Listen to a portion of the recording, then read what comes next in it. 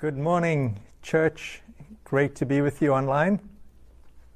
We are doing a series, Building Places of His Presence. And we're looking at the Old Testament book of Ezra and Nehemiah. And today I've titled my message, Not Losing Your Joy in Following Jesus. I mean, it is really important that we continually experience joy as followers of Jesus.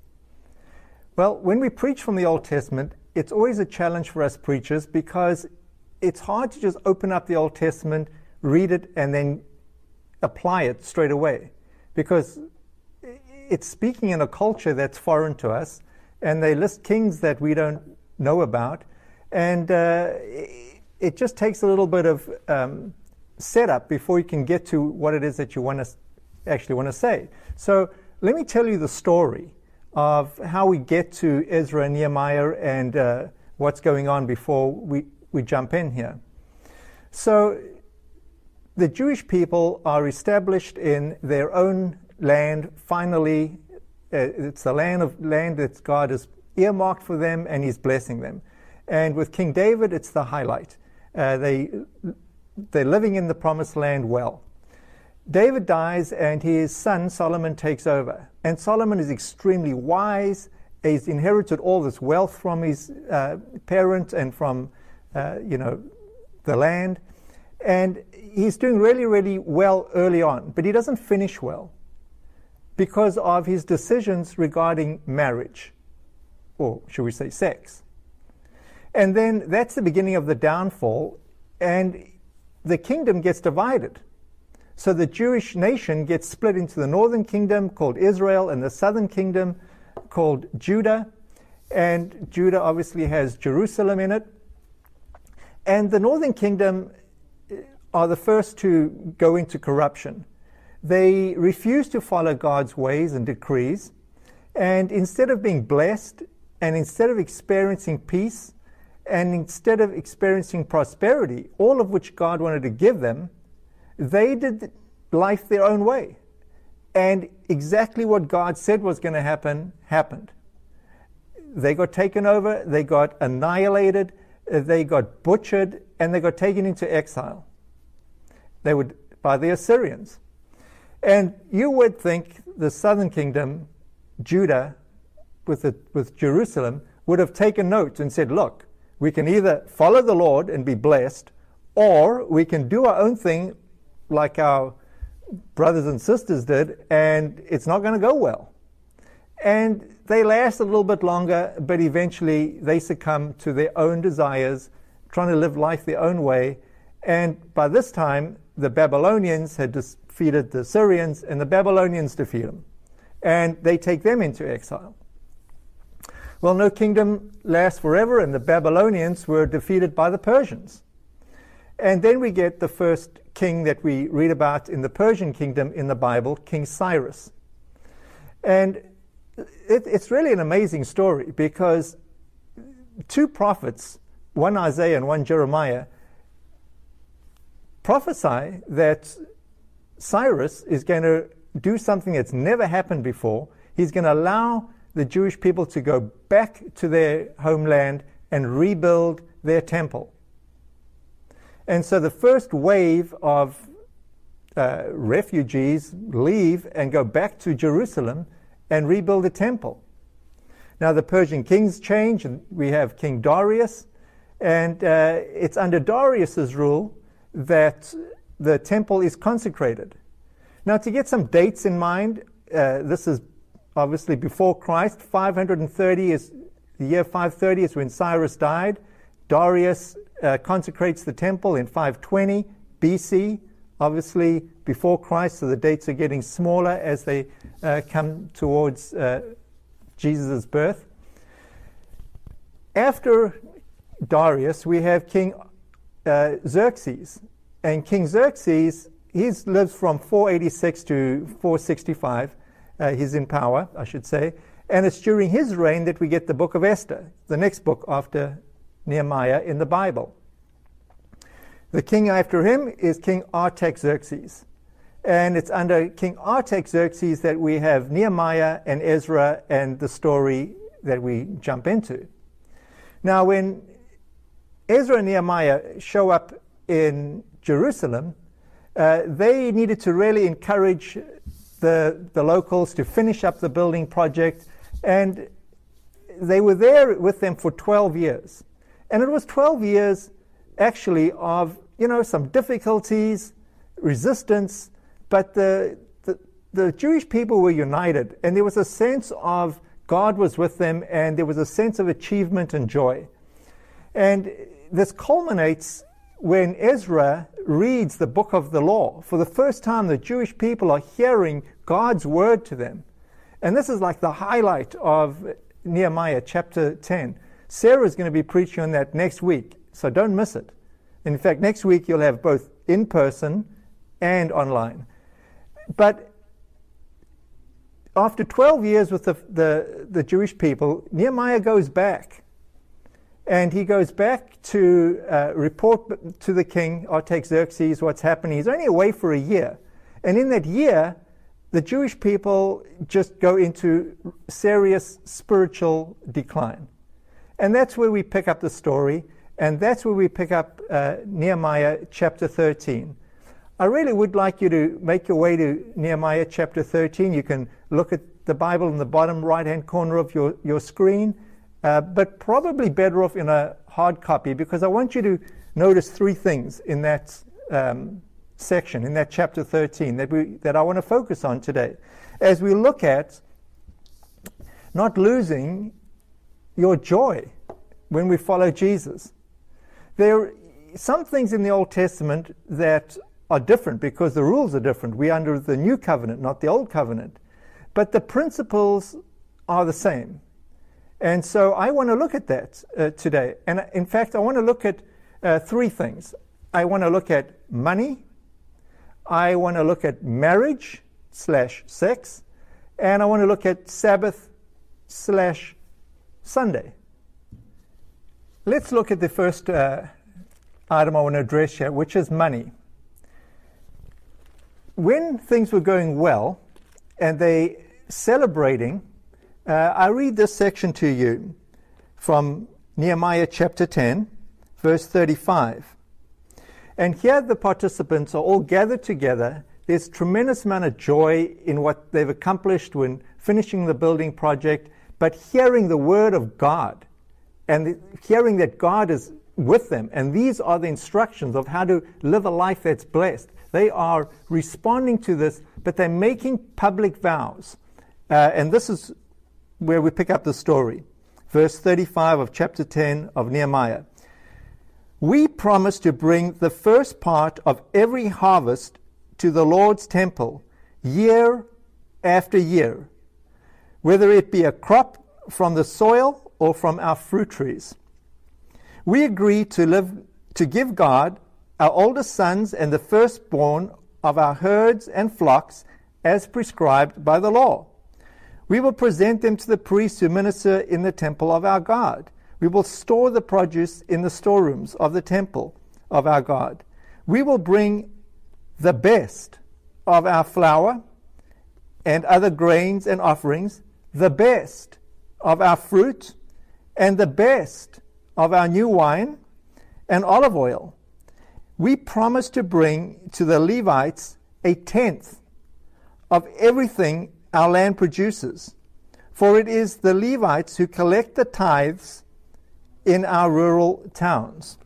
So they super excited because they are able to experience the joy of hearing the word of God, and they want to be faithful, and they want to be committed to the Lord, and they want to experience His blessing, and they say, we're going to do this. And so very shortly thereafter, 1 year absent, when Nehemiah comes back, we pick it up in verse 13. And I suggest you write three things in your margin. The first one here is regarding money.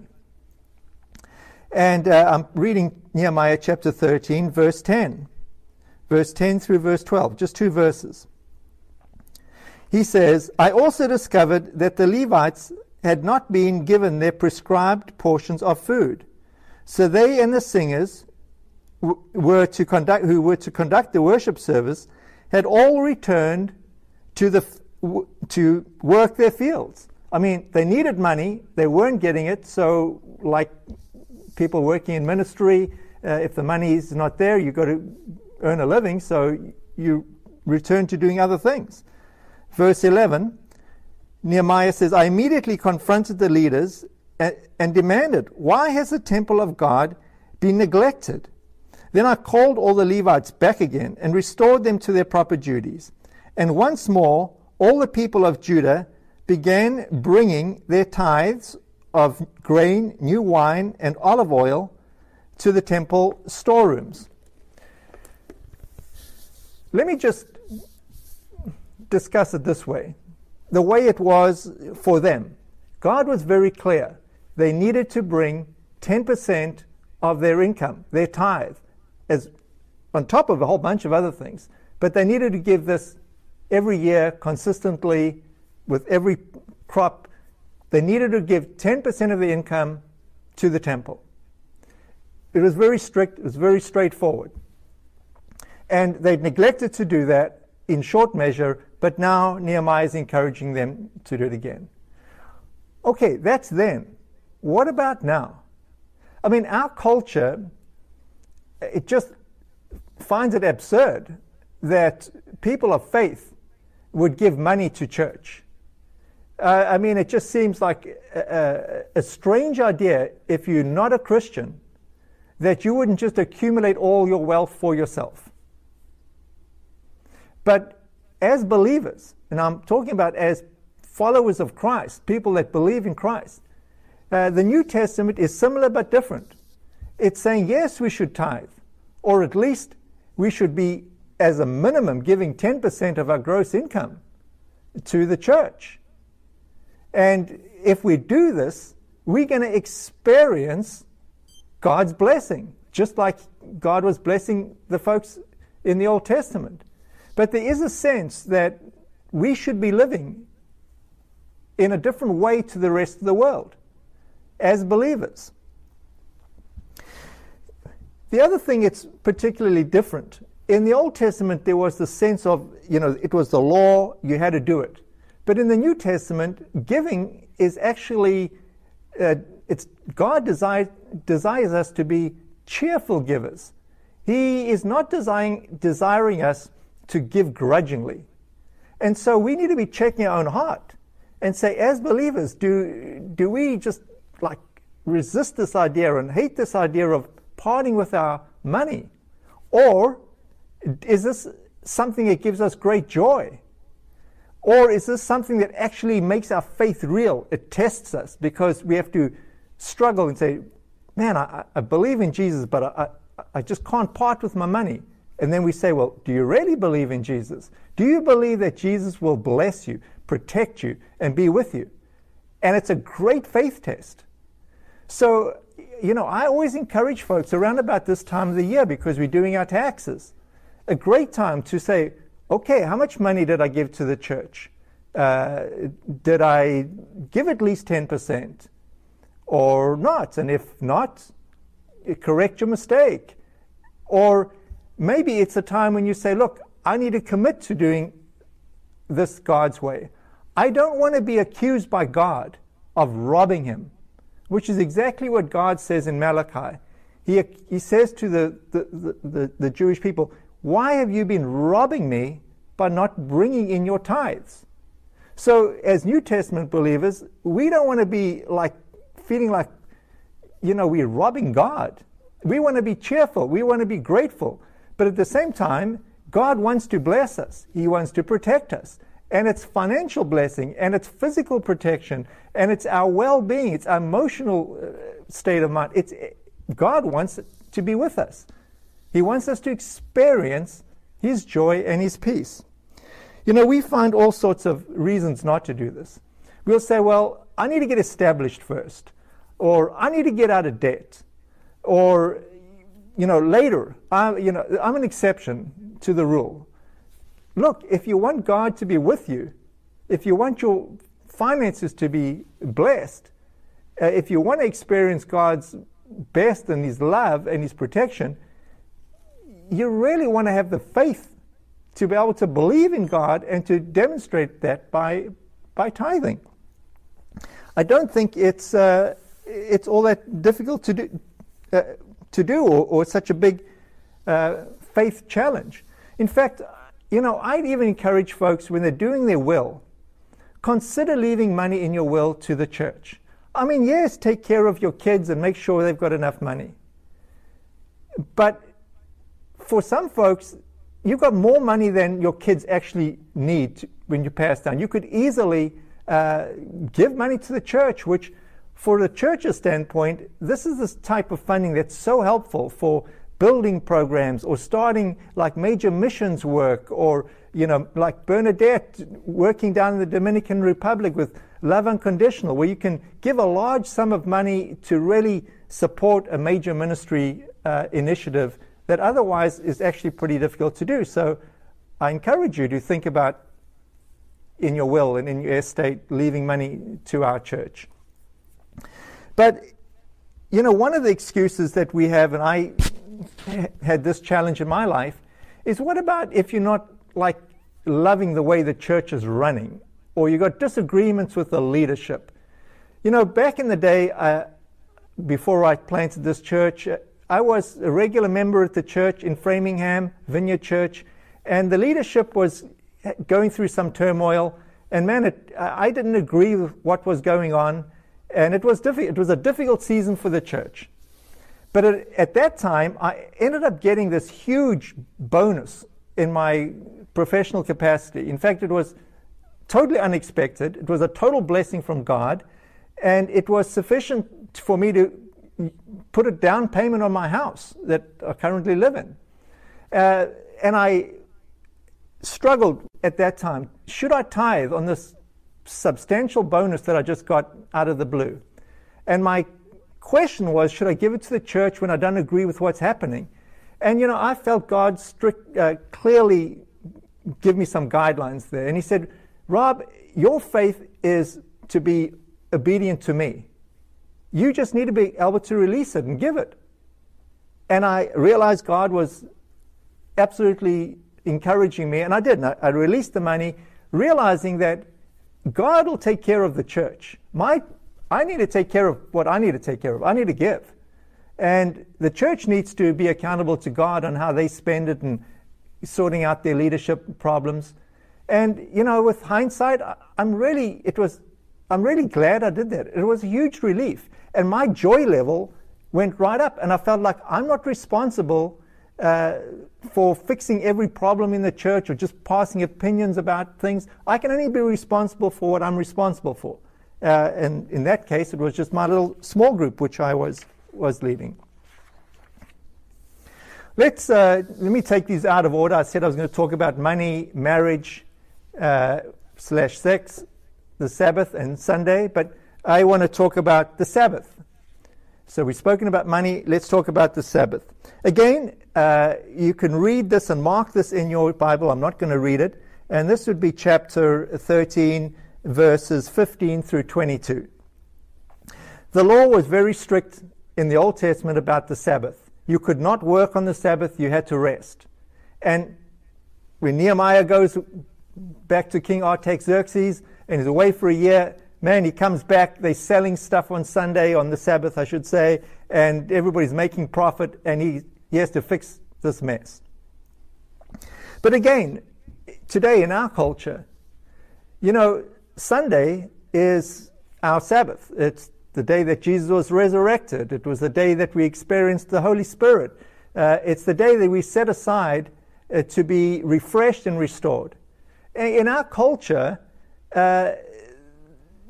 people use Sunday for all sorts of things. If you're not a believer, your Sunday will be like, hey, this is the day to kick back and watch sport and do whatever you want to do, shopping, whatever.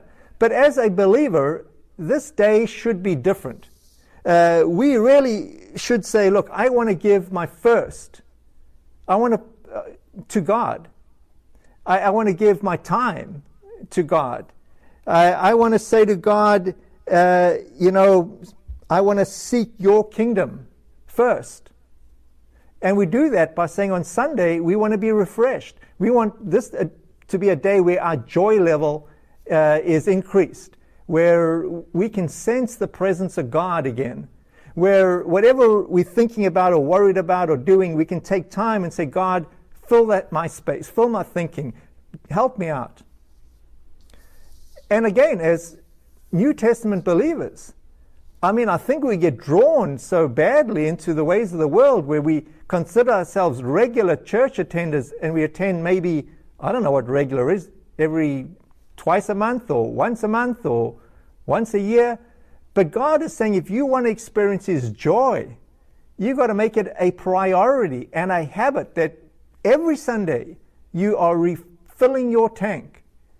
But we always think we can do it better. We're smarter than God. If I just do this, I'll get more relaxation. And, that message was kind of boring. Look, God is asking us to walk week in and week out with Him. It's not 1 week that makes a difference. It's a lifestyle that makes a difference. Interestingly, there was an article in Science Daily. This is a publication done by the Harvard School of Public Health recently. And they were trying to look at what they call deaths of despair. And they were primarily looking at the medical profession. And they were saying, okay, so there's a high level of burnout with doctors. There's a high level of grief because of COVID in the medical profession. And what they found was really, really interesting and significant. They found that for those folks that attended church regularly, weekly, by regularly they found weekly, there was a 70% decrease in deaths of despair. And by deaths of despair, they're talking about overdose or alcohol abuse or, things where people just terminate their lives, which traditionally we would think of, folks that are unemployed or more stressed out and are more prone to this. But the point is, an independent study that has no interest in church is saying there's a 70% health benefit of folks that attend church regularly, weekly. So I think the Sabbath is something we miss out on, quite honestly, in experiencing joy in following Jesus. And so I think it's important that we ask ourselves, where is our joy? And how joyful are we? And what's stealing our joy? And are we contributing to seeing our joy wane? Is it financial? Is it because we're not tithing, we're not giving? Or is it because we're not using our Sunday, our Sabbath? We're not recharging ourselves. We're not allowing the Lord and other believers to speak into our lives. But finally, let's look at marriage. Now, I would encourage you to read the whole of chapter 13. I'm picking out these 3 points in this chapter: tithing, Sabbath, and here I want to talk about marriage. And here you can find it. Actually, I won't read it. Verse 23 through 27. It's really interesting because it was very clear what God had told them they needed to do when it came to marriage. And they just blatantly violated God's instructions. And friends, as believers, people violate God's instructions, which are actually very, very clear. And they're designed to bless us. God's idea of marriage is to bless us. It's to give us joy. But we tend to be often, even as believers, we tend to think we're smarter than God or our situation is different. And we take on some worldly thinking. Look, the New Testament instruction is very clear. Abstain until you get married, sexually. When you get married, you need to make a serious commitment for the whole of your life. Marry somebody only of the opposite sex and remain sexually faithful to your spouse through your entire marriage. It's not complicated. But everybody that violates these principles believes that their situation is different or whatever. But God is saying He wants to bless you. He wants to give you joy. It so amazes me. If you look at marriage ceremonies, people that are not believers, that have no interest in the church, they still want to have a pastor or a priest perform the ceremony. They want all the trappings of it being romantic and beautiful. They want the blessings of God. They just don't want the obligation. And friends, it just does not work that way. If you want to have joy, if you want to be blessed, you want to make long-term commitments to marriage, to church, you want to experience God's blessing. God wants to bless you. Many people want the blessing, but they don't want the obligation. You can't do it that way. Let me end this way. What is your level of joy like now? Would you say you're experiencing a level of joy?